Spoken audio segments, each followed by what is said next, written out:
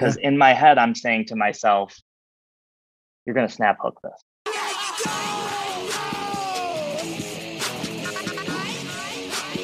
And welcome back. Welcome aboard another Part Train. I'm one of your co-hosts, Evan Singer. I've got my partner in crime, our other co-host, Matt Cermak, here with me. What's up, Ev? We just had one hell of a mental game roundtable with your buddy, Joey Bomarito. I think this one's going to help a lot of people. But before we get to that episode, in case you guys are new, first of all, thank you. Welcome aboard the train. Our mission on the Part Train is to help frustrated golfers enjoy the ride again, on and off the course. And we believe that if you can learn to smile through bad golf, you can essentially smile through anything. Trust me, I've lived it. We interview PGA Tour pros, best-selling authors, CEOs, mental coaches, everyday golfers like you and me, and more to make the hardest game in the world feel easy and help you get out of your own way, shoot your lowest scores ever, and enjoy the ride. Sir, we're just making the mental game more relatable. That's what we're doing. We're right? More people. Accessible. Quick word from our friends at Roback. Roback Performance, apparel, activewear, whatever you want to call it. Guys, we talked about this last week, but I don't know about you, Sir. When the holidays and Black Friday come about, I feel like I never know what to get. I never know what to ask people to get me. And I think activewear is probably one of the best things to either give as gifts or receive because the versatility. So many of us are still working from home, but at the same time, you want something that's comfortable enough that you can wear on the couch, but also wear at a happy hour event or the golf course. And Roback does it all. It's a safe play. Out of sight, out of mind. And it's chilly. So you got to layer up. That's all I do, Ev. I know you layer too. You know, it's different kind of layering, you know. Yeah. But it's 40 and rainy here today in Chicago. Yikes. Got my Q-zip, got my vest over there. Yikes. It's 80 here in Marina Del Rey. Put on one of my hats, put my trucker hat on, crave activity. Yeah. No, it's time. I mean, there's going to be some big sales, big pushes from Roback with the holidays, and guys, go get it. Yeah. So guys, here's what you got to do. This is a perfect time of year to get a hoodie. It's 4-way stretch, super soft material hoodies. Seriously, like people that get these hoodies, I have 5 of them, but people that get these hoodies, it's their favorite thing, the first thing that they wear out of the wash. It's the thing they wear on planes. Like that's how you know it's good, right? Those 2 markers. You travel with it and you wear it first out of the wash. And that's what these hoodies, Q-zips, and polos are. So go to our show notes of this episode. Just tap the episode. It'll pop up the notes and description. At the bottom of the description, there'll be a link. It'll say get 15% off your first Roback order. You tap that link. No need to enter a promo code. That discount will be auto-applied in your cart. And if you forget where that is, or you're scrolling Instagram, Twitter, or TikTok, just tap our link in the bio at the Part Train. Give us a follow if you're there and you don't follow us already. I don't know what you're doing, but give us a follow. It's really easy, guys. Just do it. And you'll always find this link in our bio at the Part Train on Instagram, Twitter, and TikTok.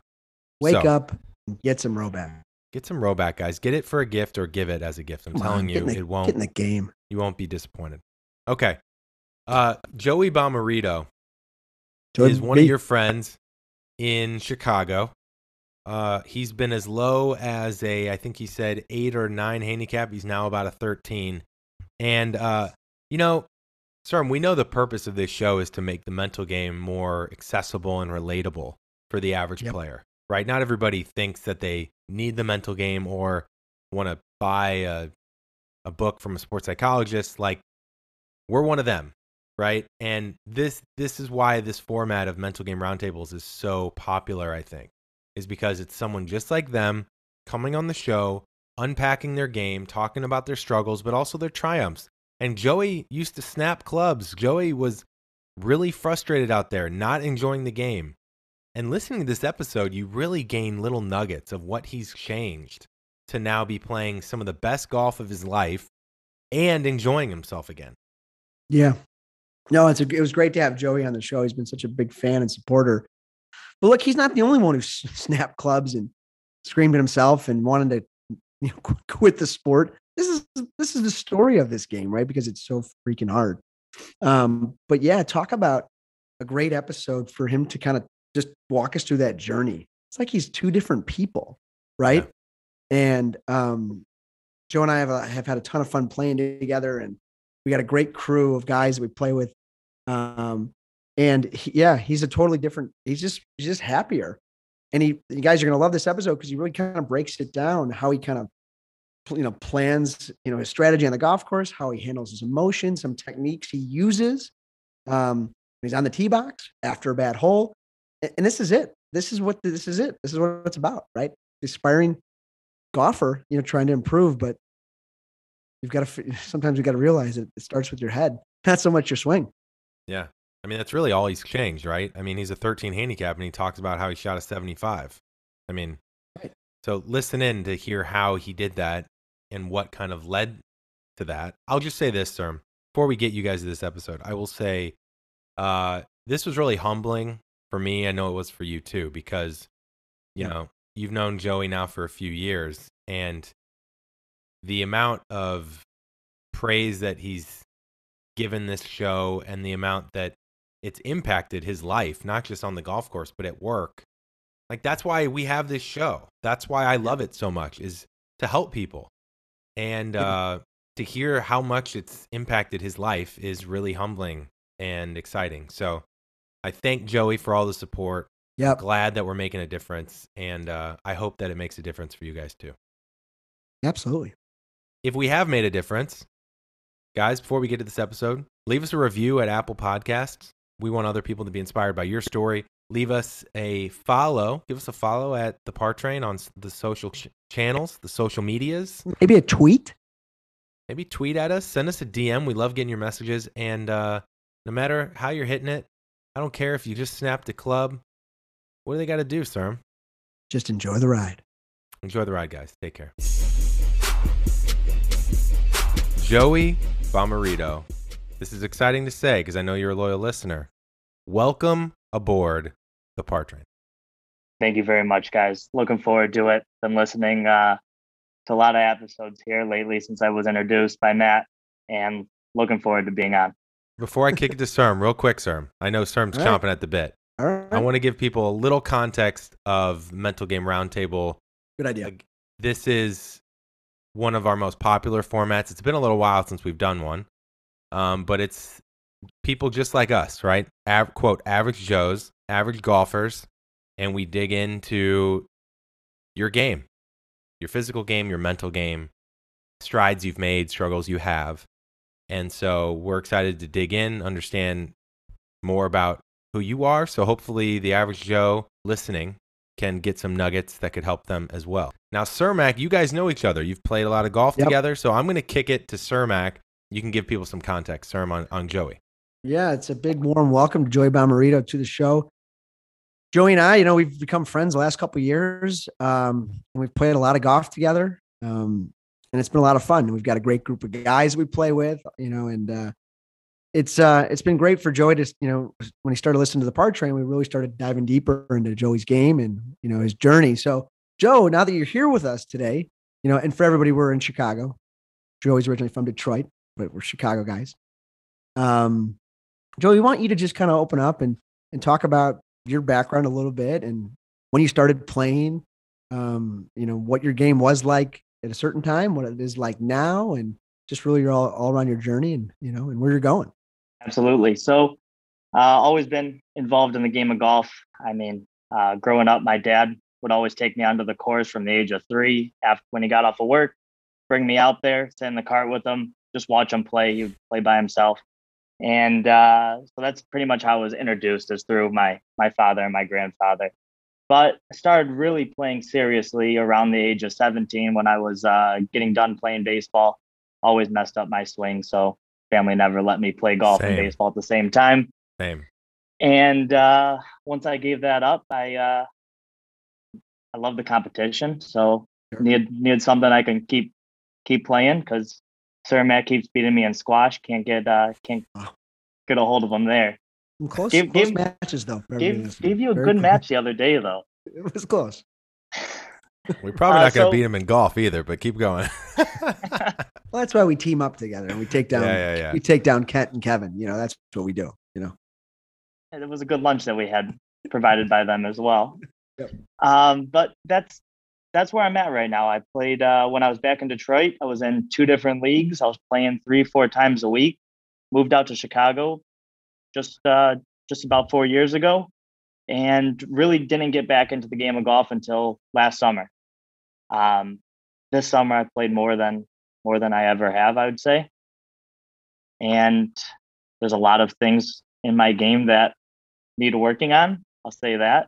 But the biggest thing was mentally. I mean, I would collapse out there on a golf course, throw clubs, snap clubs. Not my proudest moments, but that's why I love these mental game roundtables. For sure, Joe. So tell the listeners what your handicap is now. And I think, your handicap was different when you were living in Detroit. So talk about that a little bit, where your game's at or where it's been. Yeah. So right now I'm at a 13.1. Back in Detroit, it was probably closer to an 8, 9. So I was a single digit handicap. But I always struggled mentally on the golf course. I mean, I'd have a blow up hole every single round. I'm not talking a double bogey. I'm talking triple, quadruple bogey every round. That would just destroy me. I'd go out there, shoot a 44, and on the back nine, I would shoot a 50. So it's stuff like that would just deter me from actually enjoying the game of golf. And to be clear, Joey, is that when the club snaps would happen? Is a blow up? Yeah. Not on the blow up hole. It'd be right after that. Okay. Maybe I go triple, double, and then it's time for the 6 iron to get snapped. Yeah. How many 6 irons have you gone? 6 irons got to go. Just one. Okay. 56 degrees got a little bit of punishment as well. So the reason I ask this, it's very important. It's funny, but it's also important because knowing what moments make you either want to snap a club or actually snap it tells us and you what you care about the most and what you want to fix the most, right? Everyone has that shot. Serm is the miss left. I'm the miss right. Joey, you're more blow up holes. We can get into if there's specific shots there. But that's important as we go through this a little bit more. I think I'll reference back to this point. But I just wanted to give context. That's why I'm asking. Let's start with, we talked off air that you've improved a lot. Let's talk first about the strides you've made, what used to be challenging for you, what's now easier. We'll get into that, and then we'll go more into your current struggles. Biggest strides is after having those doubles and triples, bouncing back. I know you guys have had a lot of episodes on that. One of the mental game roundtables was bouncing back after a blow-up hole. Yeah. And it's just the way I approach the game now. I don't get too upset when I double or triple, because now I stand over a drive. If I snap hook it to the left, that's my miss right now. I'm not saying, God damn it, Joey, what the hell was that? I'm saying, why did you hit that shot? What did I do wrong? What can I improve on the next hole? So I'm reflecting on my shots as they're happening instead of just getting very pissed off. And I used to get extremely mad about my putting as well. And Dr. Joe Parent really said something in that the little workshop that we did. Yeah. And there's been putts that I've hit and I thought I was reading it right, and I hit the putt I wanted, and I would just be so upset with myself on my putting stroke. And the stroke was perfect. I did exactly what I wanted to do. I just didn't read that the green was going to break. I didn't stand on this side of the green and actually see what was happening. And now I can take that into the next hole. I'm not mad about it. I'm disappointed to a certain extent, but I'm not angry that, wow, I misread that so bad. No, I did exactly what I wanted to do. Yeah. I just left a couple of details out that I need to look at on the next hole. Yeah, Joe, one thing I noticed about you when we played in October at Harborside, and Evans played Harborside, he knows how windy it is out there. That one round, of the windiest rounds I've ever played. It was like literally almost a tornado, like 40 plus miles an hour. We had to stop after 10 holes. My brother's bachelor party, but keep going. Wow. Yeah, had to stop. Couldn't finish. Couldn't finish. But that's tough. But anyways, that round in October compared to maybe when we played in May, or you were kind of a different guy out there. And a great example, because we were on the same team, we were riding the cart together.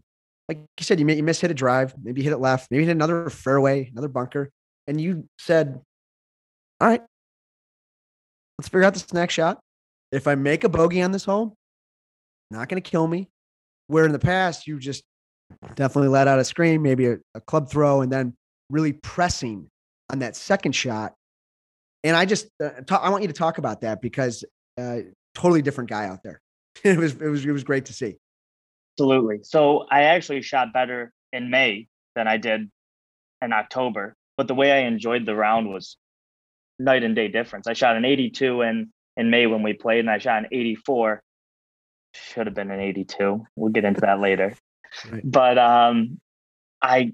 when I would hit a shot into the sand, snap hook left into the sand. Now I'm thinking, all right, I'm 220 yards out. I have to hit this green. Have to. Now I say, I have to play for bogey. I'm fine playing for bogey. Now I'm trying to avoid a double or a triple. So the way I approach every shot and every hole is night and day difference from a mental aspect of the game. I mean, there's sometimes, like yesterday I was playing and went for a few shots that I probably shouldn't have, but I was fine with it. I never got extremely upset. I never said, like, I have to get this on the green. I hit a few shots that were not the smartest play, but I'm looking at the risk and reward of each shot.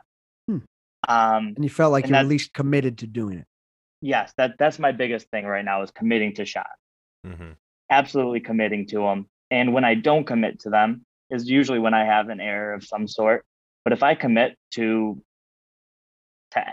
five iron, 230 yards out, and I hit it well and I miss the green, I'm fine with it because I committed to it. This is really important. First, you talked about how you leaned into learning instead of judgment, right? Where previously, reflecting back what you said, you would get upset at yourself, call yourself an idiot, like so many of us do. I can't believe I made the mistake. Yeah. What, you can't believe you made the mistake, right? Snap hook, least favorite shot. Then you're like, okay, what was that? Right? Was that a tempo thing? Was I not committed? Or was it just a fluke, a bad swing? And move on, right? The other thing that I think is really important that we haven't talked about a ton on this show, Matt, that I want to get into is I have to. There is, to me, maybe we should do a post on this today, but to me, that might be the worst thing you can say to yourself on the golf course, because that is something that happened a lot in the member guest, Serm, that we've talked about, is have to make par here, have to hit the green here, have to get it on this part of the green. I got caught up in this too when we had Dr. Joe Perrin on. Remember? Yes. I was talking about laying up on to get it to this yardage. I've got to be 100 to 110. I have to. He goes, what? You have to? Right? So it's a problem I deal with too. Yeah. But Joey, even your point about the snap hook in a bunker, 220 to the green, I have to hit this green, and now you're playing for bogey. You didn't say, you might be playing for bogey. You could still make par by punching out. You could still get up and down, stick it, or make a 12-footer, 20-footer. You can make a 30-footer. You never know.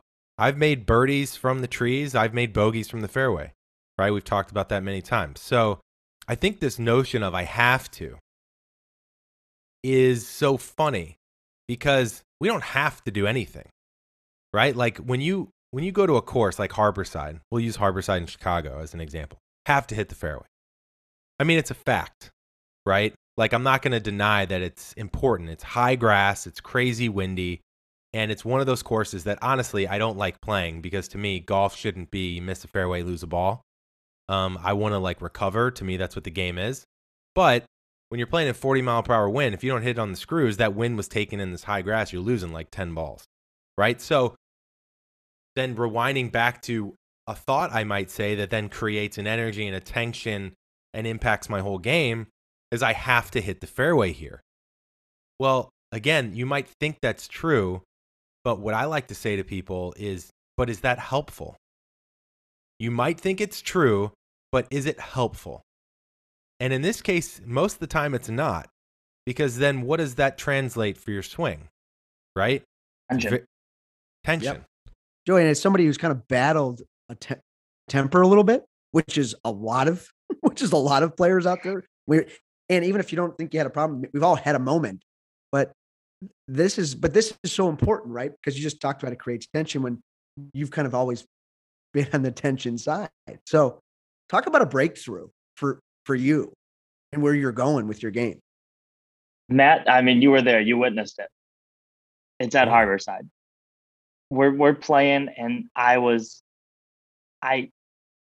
didn't have everything that day, but I was hitting a lot of good shots.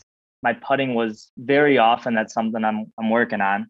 Yep. That led to the most amount of tension in my round, and I was very disappointed with that. But my shots were well. My recovery shots were great. Never got out of line with any of my thoughts or anything. Always said I would look at Matt in the cart and drive up there. I was like, I left this one short of the green on a par 3, but should have clubbed up. Wasn't really paying attention to the wind that was going on. Or I hit a great shot, left it short. Just one factor that I had to take into mind. And golf is a game of misses. I mean, if I was out there hitting every shot the way I wanted to, hate to say it, guys, I wouldn't be talking to you. I'd be out there practicing for the PGA Tour right now. Yeah. Well, yeah. And another thing I think we talked even about, they don't. and you really started. And for a course like Harborside, right, there's no trees out there. So if you have a big miss off the tee, you might go into another fairway or another bunker. You'll have a shot, but you're going to have a blind shot, right? Because you're going to go over these like mogul hills. And then you might be 150, 60 yards out, but you can't see the green. And oftentimes, I got his 8-iron in my hand. Maybe a pitching wedge for Joey with the way he hits it. But it's like, if you can't see your target, there's chances you might do something really bad because you just don't know where you're going. But what we talked about, all right, let's just try to get in just front of the green. You know what I mean? Just get it out in the fairway.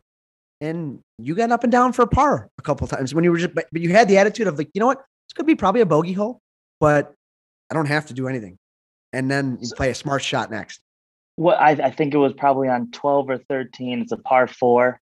I was aiming right, hit the ball straight. Now I'm in the fairway on the other hole. And I'm probably 130, 140 yard shot, approach wedge for me. And I look at Matt, the green, all on the right-hand side of the green, bunkers, very tight green. And to the left, it's fairway. And I looked at him and I said, my miss is left. If I miss this, I want it to miss left. And I missed it left. Put it right short of the green, chipped up, and made the 12-foot putt for par. Yeah. And that's one thing that I've taken into consideration is, where do I want to miss it? Bringing up Dr. Joe Perrin again, talking about risk and everything.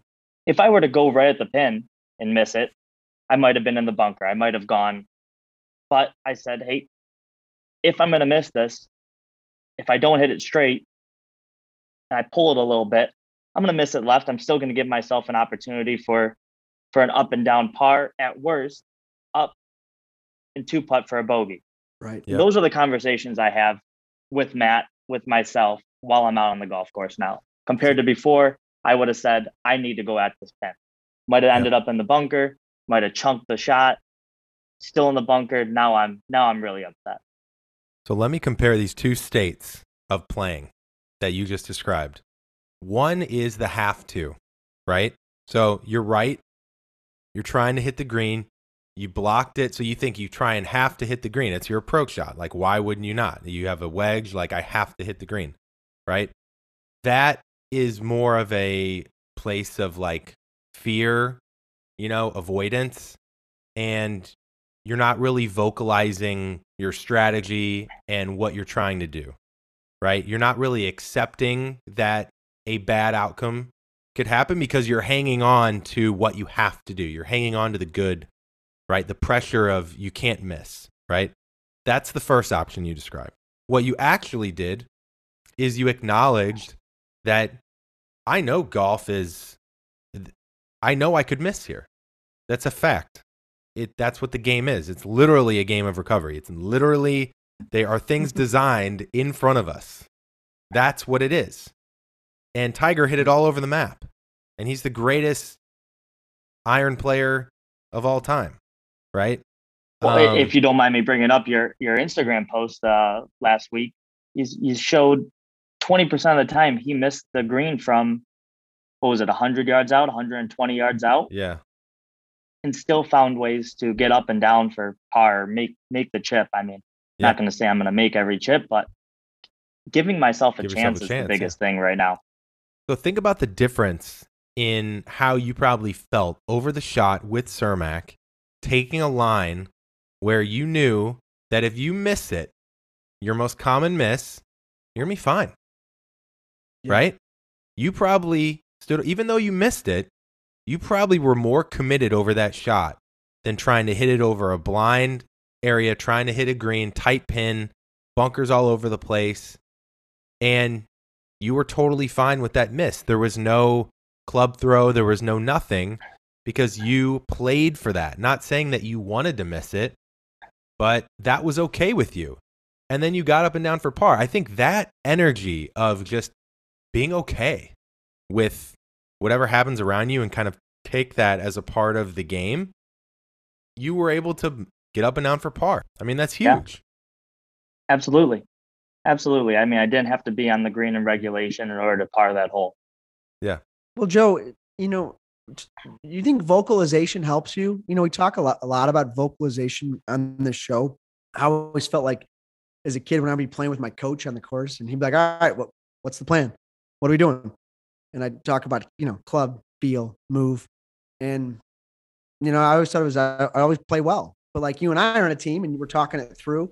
And you can't always do that, right? Because maybe sometimes you're just playing individually, but talking to yourself, I think there's a power to that. But curious, for somebody at your level, and what it's done for you. Yeah, I mean, I stand over a drive and I'll start talking to myself. Or, I mean, this the biggest. What do you say? I'll take a swing, and in the middle of the swing, I'll back off. Stop it right at the top, and I will back off and say, stop it. Don't say that. Because in my head, I'm saying to myself, you're going to snap hook this. Right. So then, I'll step off. Yeah, you're getting better. You've gotten so much better at that you backed off. And then when you do that back off, what are you saying to yourself to get yourself in the right mood? I just say, then commit. Look at the fairway. Look at the fairway. All right. And I'm saying, if I draw it and I miss it, am I okay missing it there? Or should I aim a little bit more right? Or I'm saying little things like that to myself, and then I'll redo my whole routine. Yep. That's one thing that Matt and I have worked on, is having a routine with every shot. I draw a line behind the ball of where I want it to go. I line myself up to it, take a deep breath, ground myself into the shot, have a good thought.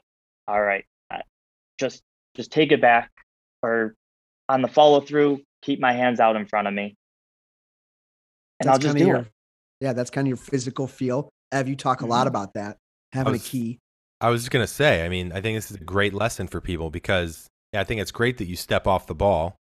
And you can ask anyone I golf with. I do it 2, 3, 4 times around. Yeah. I will take a backswing and then step off. I'll look at the guys, hey, sorry.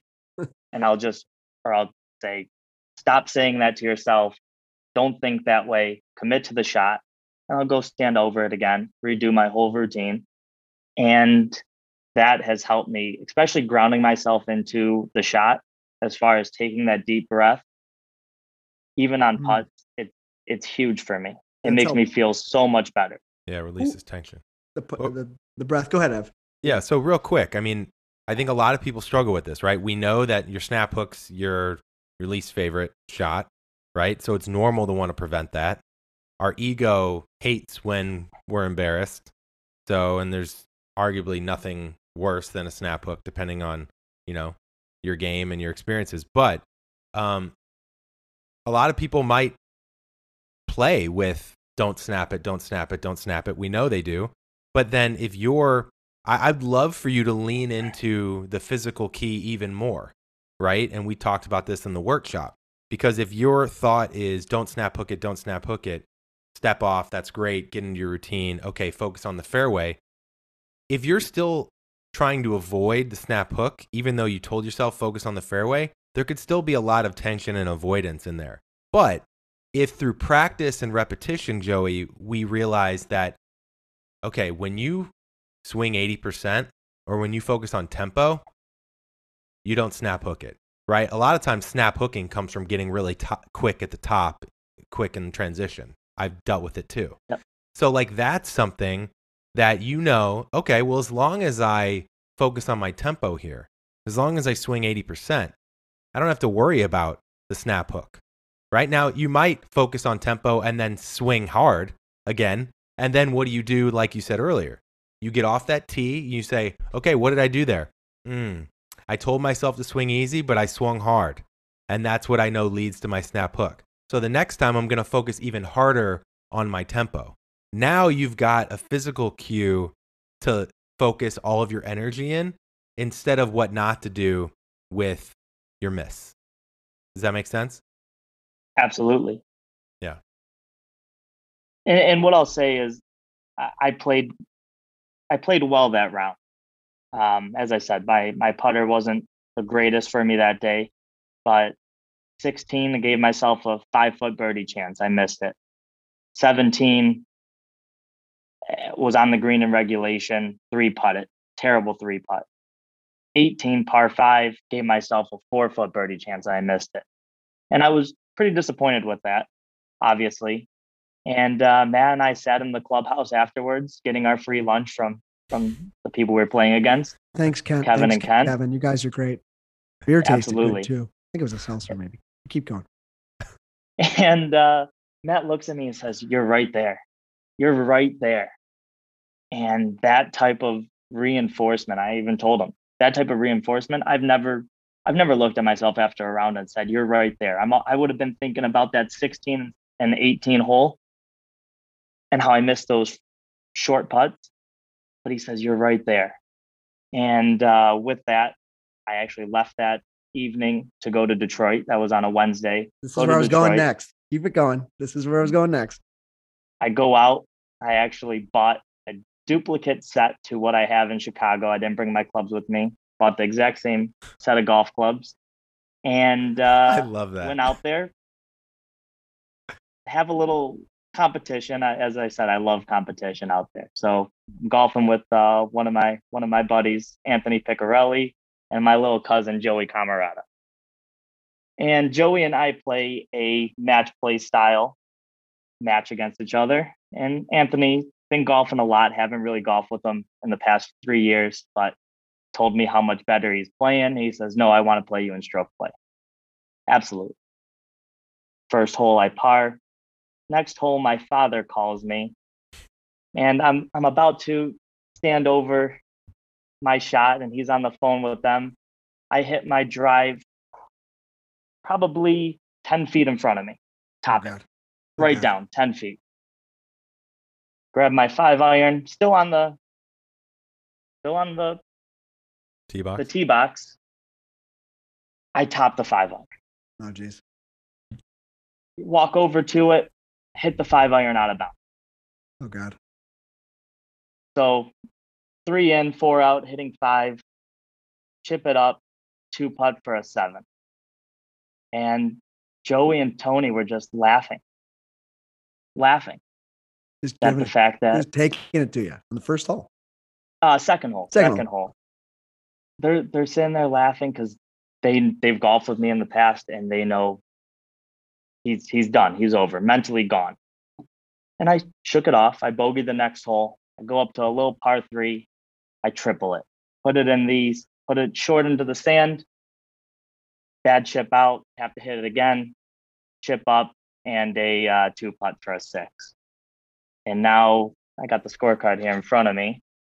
Tony's up 4 strokes on me, and Joey's up 1 hole on me. And they're looking at each other, they're laughing.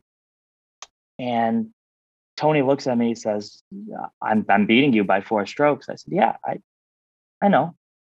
I know that. I can see the scorecard. He says, are you worried? Are you nervous? I said, no, we still have 14 holes left. Everything's fine. Didn't even play well the next 5 holes. Shoot a 48. He's up 3 strokes on me going into 8. I parred the par 3. That's got to make you feel good, by the way. Only up 3 after probably one of the worst 9s you could imagine. The worst starts. Like, that's 3 strokes is nothing. And I par the par 3, and the whole time, him and my little cousin Joey are laughing to each other. They know I'm not going to bounce back, because before I would shot a 48, 52. It's your history, right? Without a doubt, and that's what they know. But they don't know I've been listening to you guys until I got them into it afterwards. Joey, that would be another example of it might have been true to you to have been pissed and that you're playing bad, but is it helpful? No. Right? No. And those moments when they were laughing at you could have been a great opportunity for you to join in, right? And have some fun with it yourself. But I digress. Keep going. And I par the par 3-8. He double bogeys it, and now I have 1 stroke lost to him. And I look at him and I just smiled. He says, "What are you smiling about? I'm still in the lead." I said, "Okay, sounds good." At that point, I went up one hole on my little cousin, and the back 9 is where everything changes. The back 9 is where I settled in, really focused on how I was playing at Harborside. Mm-hmm. And I opened up birdie, par, bogey, 1 over after the first 4. Bogey 6. Standing into hole number 9, I've killed them now. The match is already over with Joey, and I got Tony by 6 strokes after the 4th hole on the backside after 13. And now I'm standing on hole number 9, knowing I'm 2 over. And I said, par 5, I can eagle this hole for even par. Said that to myself right as soon as I'm standing over the drive. Backed off like I usually do. I said, nope, you're playing for par. You're playing for par. I've birdied it many times before. I said, don't even think about that. Go out there, and you're just gonna par this hole for 2 over. Hit a good drive, hit a great second shot, chip it up to around 25, 30 feet, not the best chip. Make the birdie putt for 1 over. Best 9 I've ever shot. So I was able to turn a 48 into a 37 on the back, and 11 stroke difference. I was very happy about that. And I knew my score the whole time, and it never got into my head. I said to myself, look for par. And so after the fact, after I beat both of them, Tony and I said, let's play another 9. It's a 3-9 course called Sycamore Hills. We go out there. I bogey 1, bogey 2, birdie 3, bogey 4, birdie 5, bogey 6 and 7, birdie 8, par number 9 for a 38. It's incredible. I mean, that's it, right? Yeah, without a doubt. It's one of the. Let me ask you, Joey. I would say, yeah, go ahead. Real quick, the difference between the front 9 and the back 9, and you tell me if I'm right, but this is what I sense. I sense that the front 9, you were trying to make good golf happen, and the back 9, you were letting good golf happen. Is that fair? Yes. Without a doubt. Well, yeah. Hit it right on the head. I was trying to go out there. I was trying to beat them. Mm-hmm. And I got out of that mentality. Yeah. I said, let's just go play my game. Let me go out there and just hit the shots that I want to hit. And I did that on the back nine and on the third nine afterwards, and got into a little disagreement with my father. I wanted to say that I shot a 75 with a 2 over and 1 over, and didn't win that argument. Had the conversation with Sir Mac, and he agrees with my father on that one.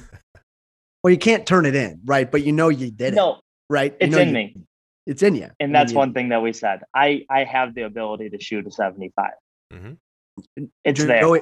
Joe, I love the situation on the 9th hole when you're 2 over. And you said, I can make eagle. That's a real thought. You're doing it, right? You've probably done it before and you've made birdies. Yeah. We all think that, but this game is about par. When that's the goal on every hole, right? Par. And you surprise yourself sometimes when we do good and we don't do good. But why the average, anybody, even the great golfers, par, right? Par. That's what you're up against. And to be able to recognize that is so important. And I think there's a lot of guys that are on the verge of being single digit handicaps that are just always wanting birdie. And we want birdies, obviously, but this idea of it, they obsess over it, and it actually creates problems. The fact that an average single digit handicap has, I believe it's one birdie a round. I forget who you guys had on that one time that was breaking down. Yeah. Yes. Yeah. Saying they have 1 birdie a round on average. And they're single digit handicaps. And a PJ Tour Pro, I think, has 3, which is... Why am I going out there trying to crush driver to give myself an opportunity to chip it close? Let's just play my game. Let's just hit this drive. Then if I'm 200 yards out, let's pull out a 7-iron, try to get it close. And if I don't, give myself an opportunity to chip it up and make a par putt. At the worst case scenario, 2 putt it for a bogey and keep going. Let's try to get the next hole. Yeah. Well, I think Scott... I don't stand over any shot anymore. I used to do it all the time. Before a hole, after a bad first shot, or even a good first shot, and say, "Wow, I have an opportunity. I can birdie this right now." Let it come naturally.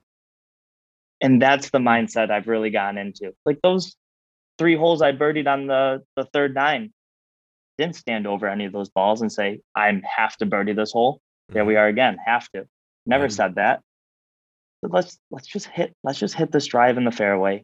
Give myself a chance to hit a good second shot. Well, how many times have we? I mean, there's probably more courses like this in California, just because of the way the courses are here. But there's many times where I've played a par 5 where I've got 7-iron in, on my second shot. And it's like, you put so much pressure on yourself that I have to make birdie here, at least. I've made bogey on that hole many times. And it goes to the same thing that Scott Fawcett told us on one of our most popular episodes, which is birdies are happy accidents. Like, I know that, if you're a better golfer, low single-digit handicap, you might scoff at that. But, again, Joey, you told yourself you wanted to make par, and you sunk a 25, 30-footer. We've all sunk a 25 or 30-footer in our life, right? And, again, you probably weren't thinking about making that putt. You probably were thinking about, as Dr. Joe says, start it on your line, hit your line, right? So, again, that's a very executional thought that is free of the result. Of course, you'll acknowledge that you want to make your result, but again, is that helpful to think about it? So what you're getting good at, Joey, is your awareness is getting to a level where you catch yourself saying things now instead of just reacting and just playing reaction game the whole round. You're starting to notice when your thoughts are unproductive, and you're starting to back off and reset and refocus on things that are helpful.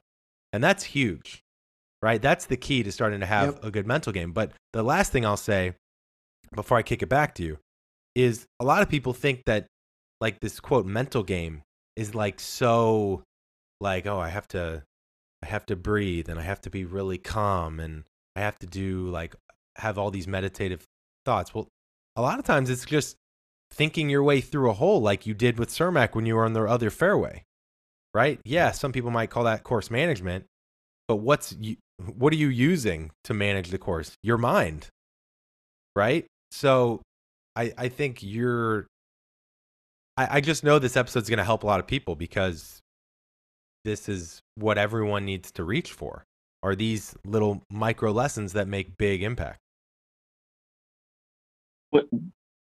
Absolutely. And what I'll say is when I had that 25, 30 footer, it's not something you guys have ever said, but something I do now is 3 feet.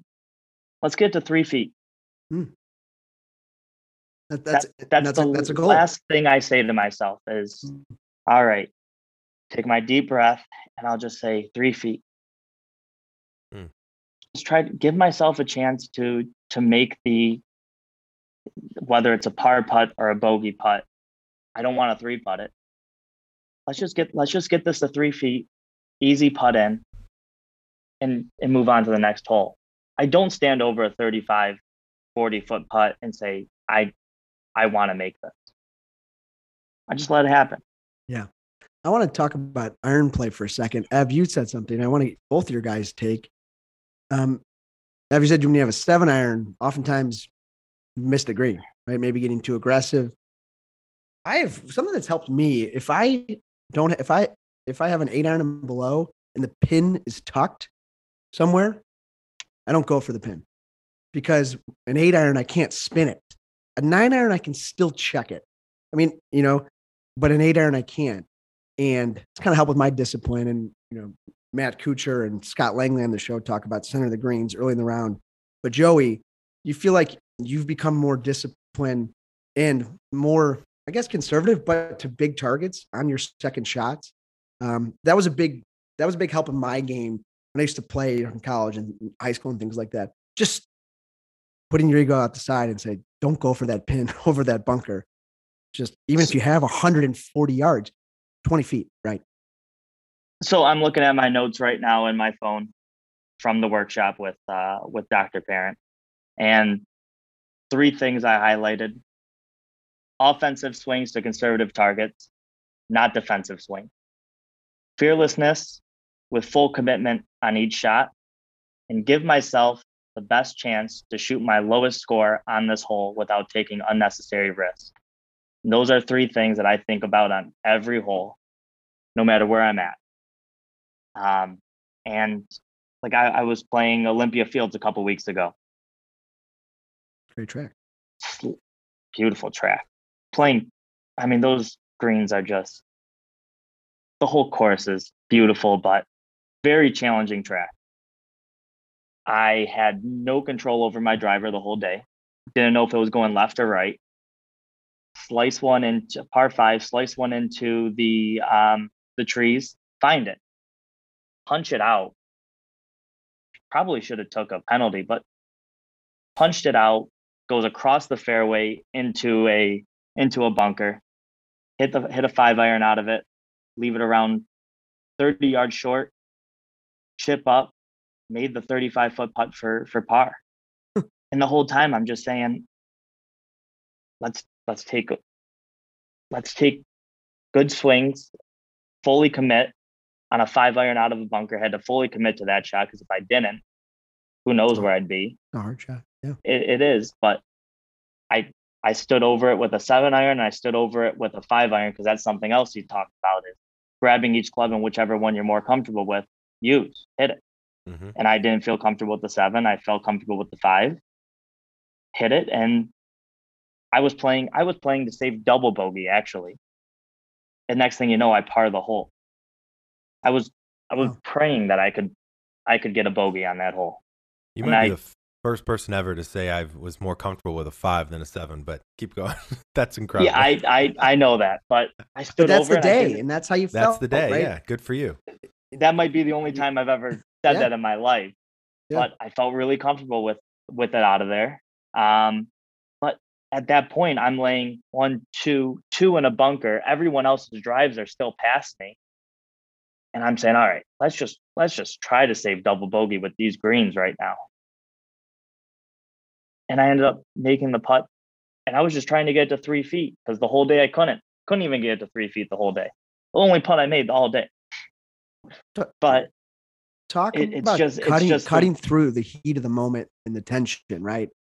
And just telling yourself that help clear your mind and do that next shot the best of your abilities without a foggy mind and all that pressure, right? Yeah, I'd say beforehand, I would have looked at that and said, I'm laying 2 in this bunker. I have to do something really heroic to give myself a chance at par. Whether that be something completely idiotic, like taking a hybrid out of the bunker, yeah, don't do something that.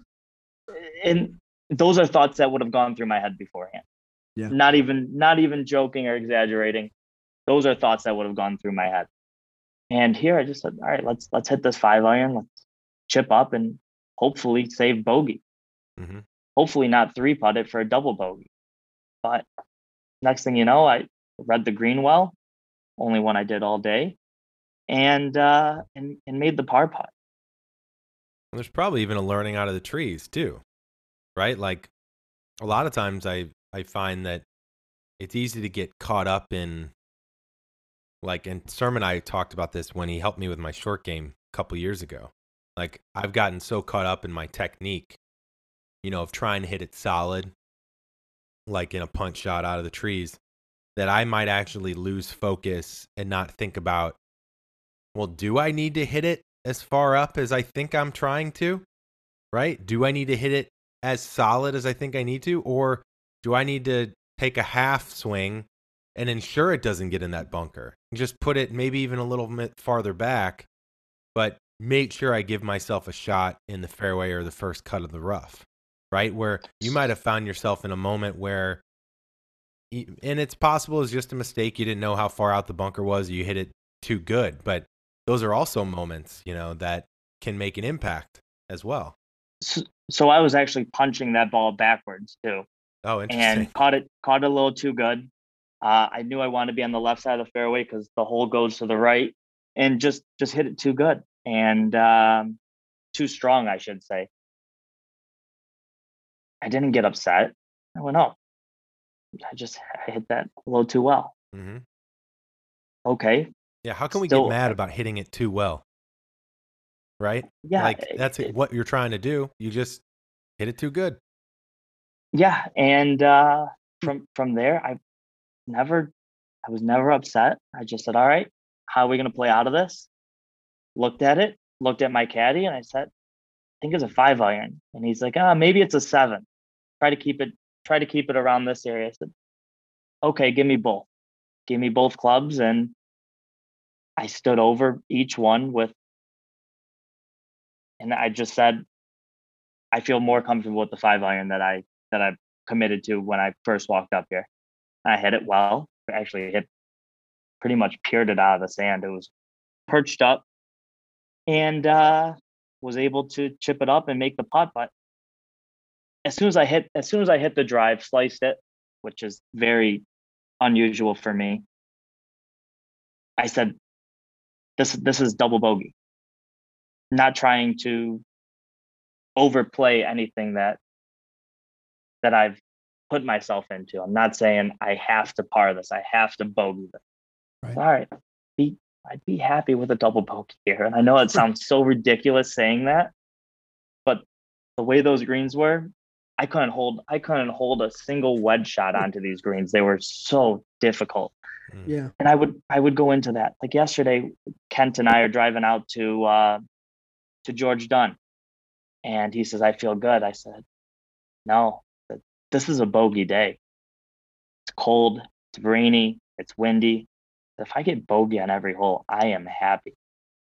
I didn't walk into a single hole saying, I really want to par this.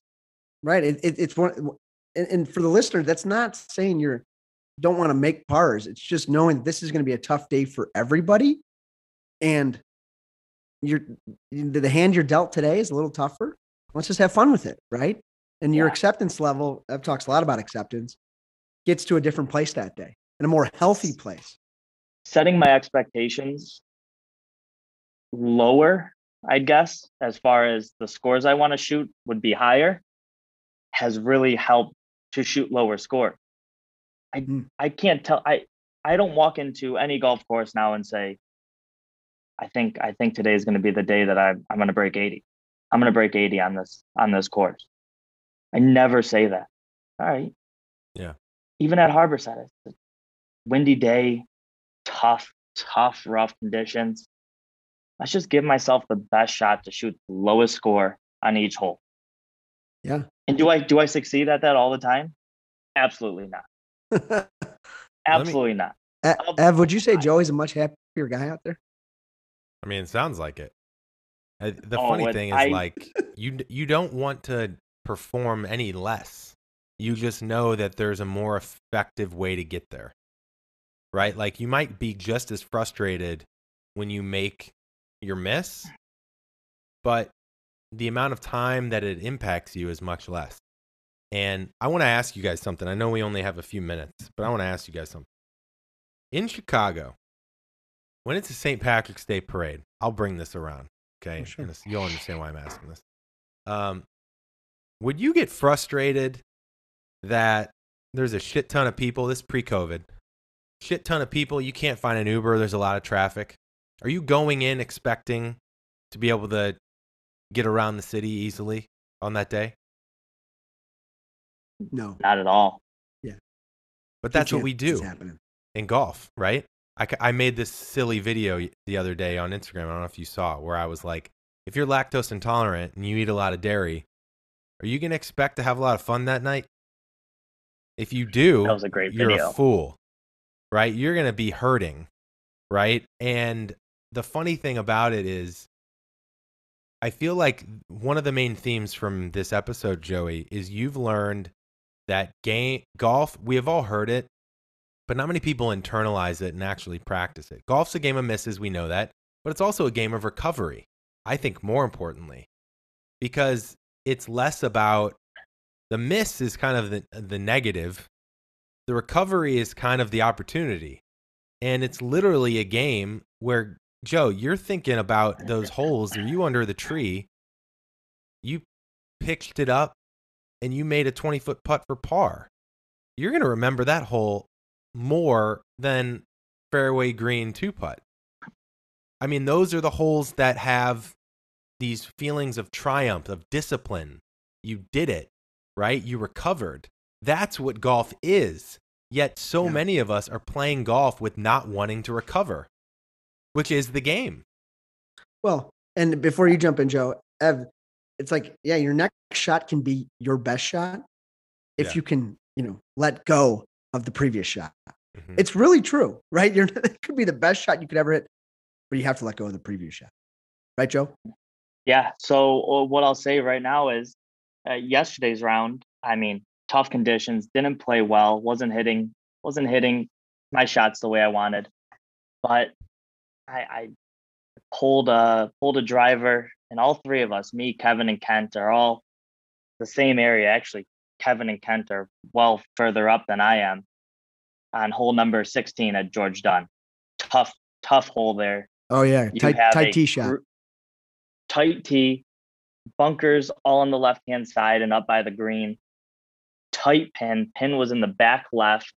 You have to go over OB right. You have to go over the bunkers from where all three of us were. And the green is maybe 40 feet, not even 30 feet wide. So I drive up there, I look at it.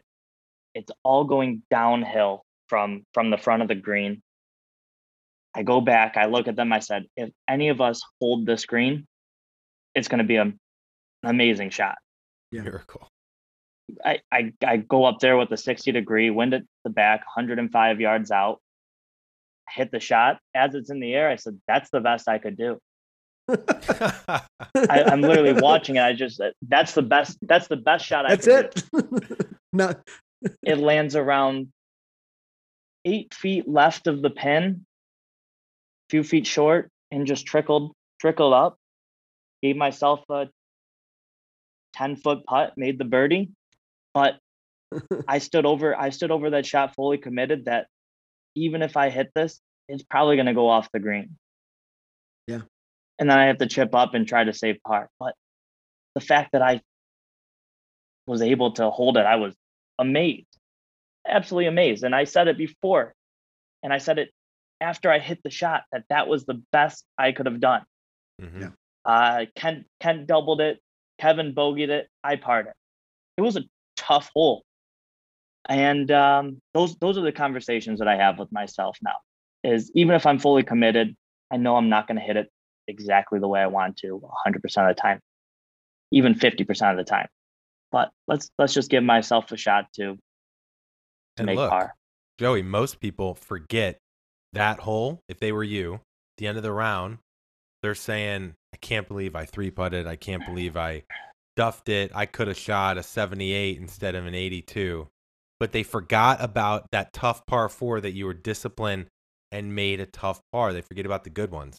I've got a really good way, I think, to end today's conversation. Yeah. Okay. Joey, I pulled up your question that you submitted to give people context. If you don't follow us on Instagram or know about our workshop, I co-hosted a workshop, mental game workshop with Dr. Joe Parent, one of my heroes who wrote Zen Golf. And Doc did his 20 minutes. I did my 20 minutes. And then we did a Q&A for the roughly 18 people there. And Joey was one of them. And Joey, I have your question. And I'm going to read your question. And I want you to end today's conversation on maybe what you now know that maybe that guy that asked that question didn't know, and it wasn't that long ago. Or, maybe how you think about that now. Okay. So Joey's question was, quote, "I feel as if my handicap is much higher than it should be. When I go out to a course, I have high expectations for myself. I usually start off well, and then my game just falls off the track." I like that pun, by the way, for the train. "I get very frustrated with bad shots, and it takes a few holes to get back. Although the par train has helped me to enjoy golf no matter what my score is, how do I mentally prepare myself for bad shots that are inevitably going to happen, and how do I move past them and forget about it?" Joey, the floor is yours. So what I would say to this individual is you have to have a plan going into each hole. Each shot, you have to have a plan. Talk to yourself about it. Say, look, here's my myth. If I were to snap hook this, how much trouble am I in? If I'm in that snap hook position, all right, how do you get out of it? What's the best way to get out of it with the least amount of risk? Is that punching it backwards? Is it hitting on a par 4? Is it just being up on the front edge of the green and then chipping up and making the putt instead of, all right, you just snap hooked it. Let's attack the pin now. I'm in a foot of rough. Let's try to get this on the green.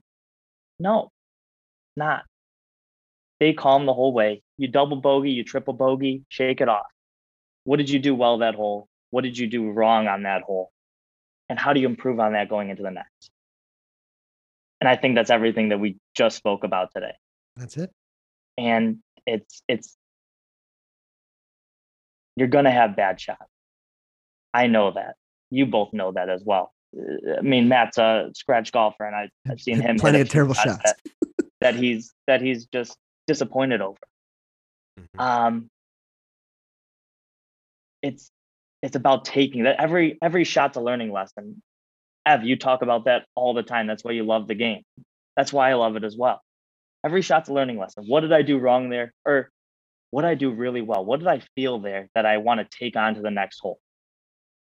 And I get out of the mentality of saying, I used to do it all the time. We talk about it. Is I'm even through 4 holes. It's coming. The blow up hole is coming. Mm-hmm. No. You know what, Joe? It's great. As we close this out, you're having a lot of fun thinking your way around the golf course and I'm treating it enjoying like a golf so game, much more. like a game. And I think for all listeners out there today, this is what it's about at any level. If you want to improve, you got to get to that place. And if you're okay with me bringing this up, Ev, go ahead. We spoke about this off air, but I shot, in my mind, a 75 that day. I shot an 80, what was it, 84, 30, 38, but I could shoot a 75 if I wanted to. I just don't feel like doing it a lot. But I go onto Instagram that night, scrolling, come across the par train, and your post says, you're not going to be happy shooting, breaking 70, 80, 90, 100. And it's absolutely true. Yeah. I used to think that would make me so happy. It doesn't. It doesn't. It doesn't mean you shouldn't strive for it, but as soon as you do it, you're going to reach for doing it more often, more consistently, shooting lower scores. We're never content. As I said, I shot an 82 with Matt in May, shooting 84 in October. I was so much happier playing that 84 than I was the 82. Mm-hmm. Just because of my mental approach to the game and how much I enjoyed being out there in nature, how much I enjoyed being out there with friends. I wasn't pissed off. I wasn't this person I used to be, as far as being extremely disappointed in myself, where there's physical reactions to it, to the point of wanting to break clubs, wanting to scream, wanting to any of that. And am I saying I'm perfect and I still don't do that? No, I do. Matt saw that at Harborside that day when I missed a 4-foot putt for birdie. Still got a personality, Joe. You still got it. It's okay. I got off the green. I screamed on the next shot. I let it go, fully committed to hitting it 300 yards over the water. Here we go. Fully committed. Send it. Yeah. No. And I did. Yeah. But guys, this has been great. Really appreciate you guys having me on here. I try to introduce this to everyone I know that's a golfer, and those who aren't. Shout out to Andy Weaver. I know he listens now. Yeah. Not even a golfer. Big supporter and telling his son. We love Andy. Shout out to Andy. But yeah, absolutely. But this is just the first steps for me as far as the mental approach goes and enjoying the game more. But just want to say thank you guys to everything that you do and post. And I know you guys are taking out hours of your life to try to help us average golfers enjoy the game more. And that's exactly how I feel. That means a lot, Joe.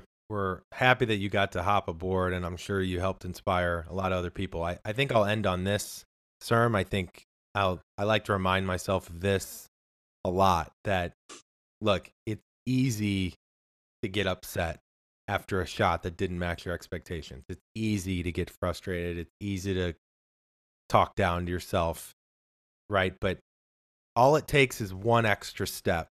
It's hard to let it brush off. It's hard to focus on what you learned. It's hard to be calm under pressure, or it's hard to be positive in a challenging situation.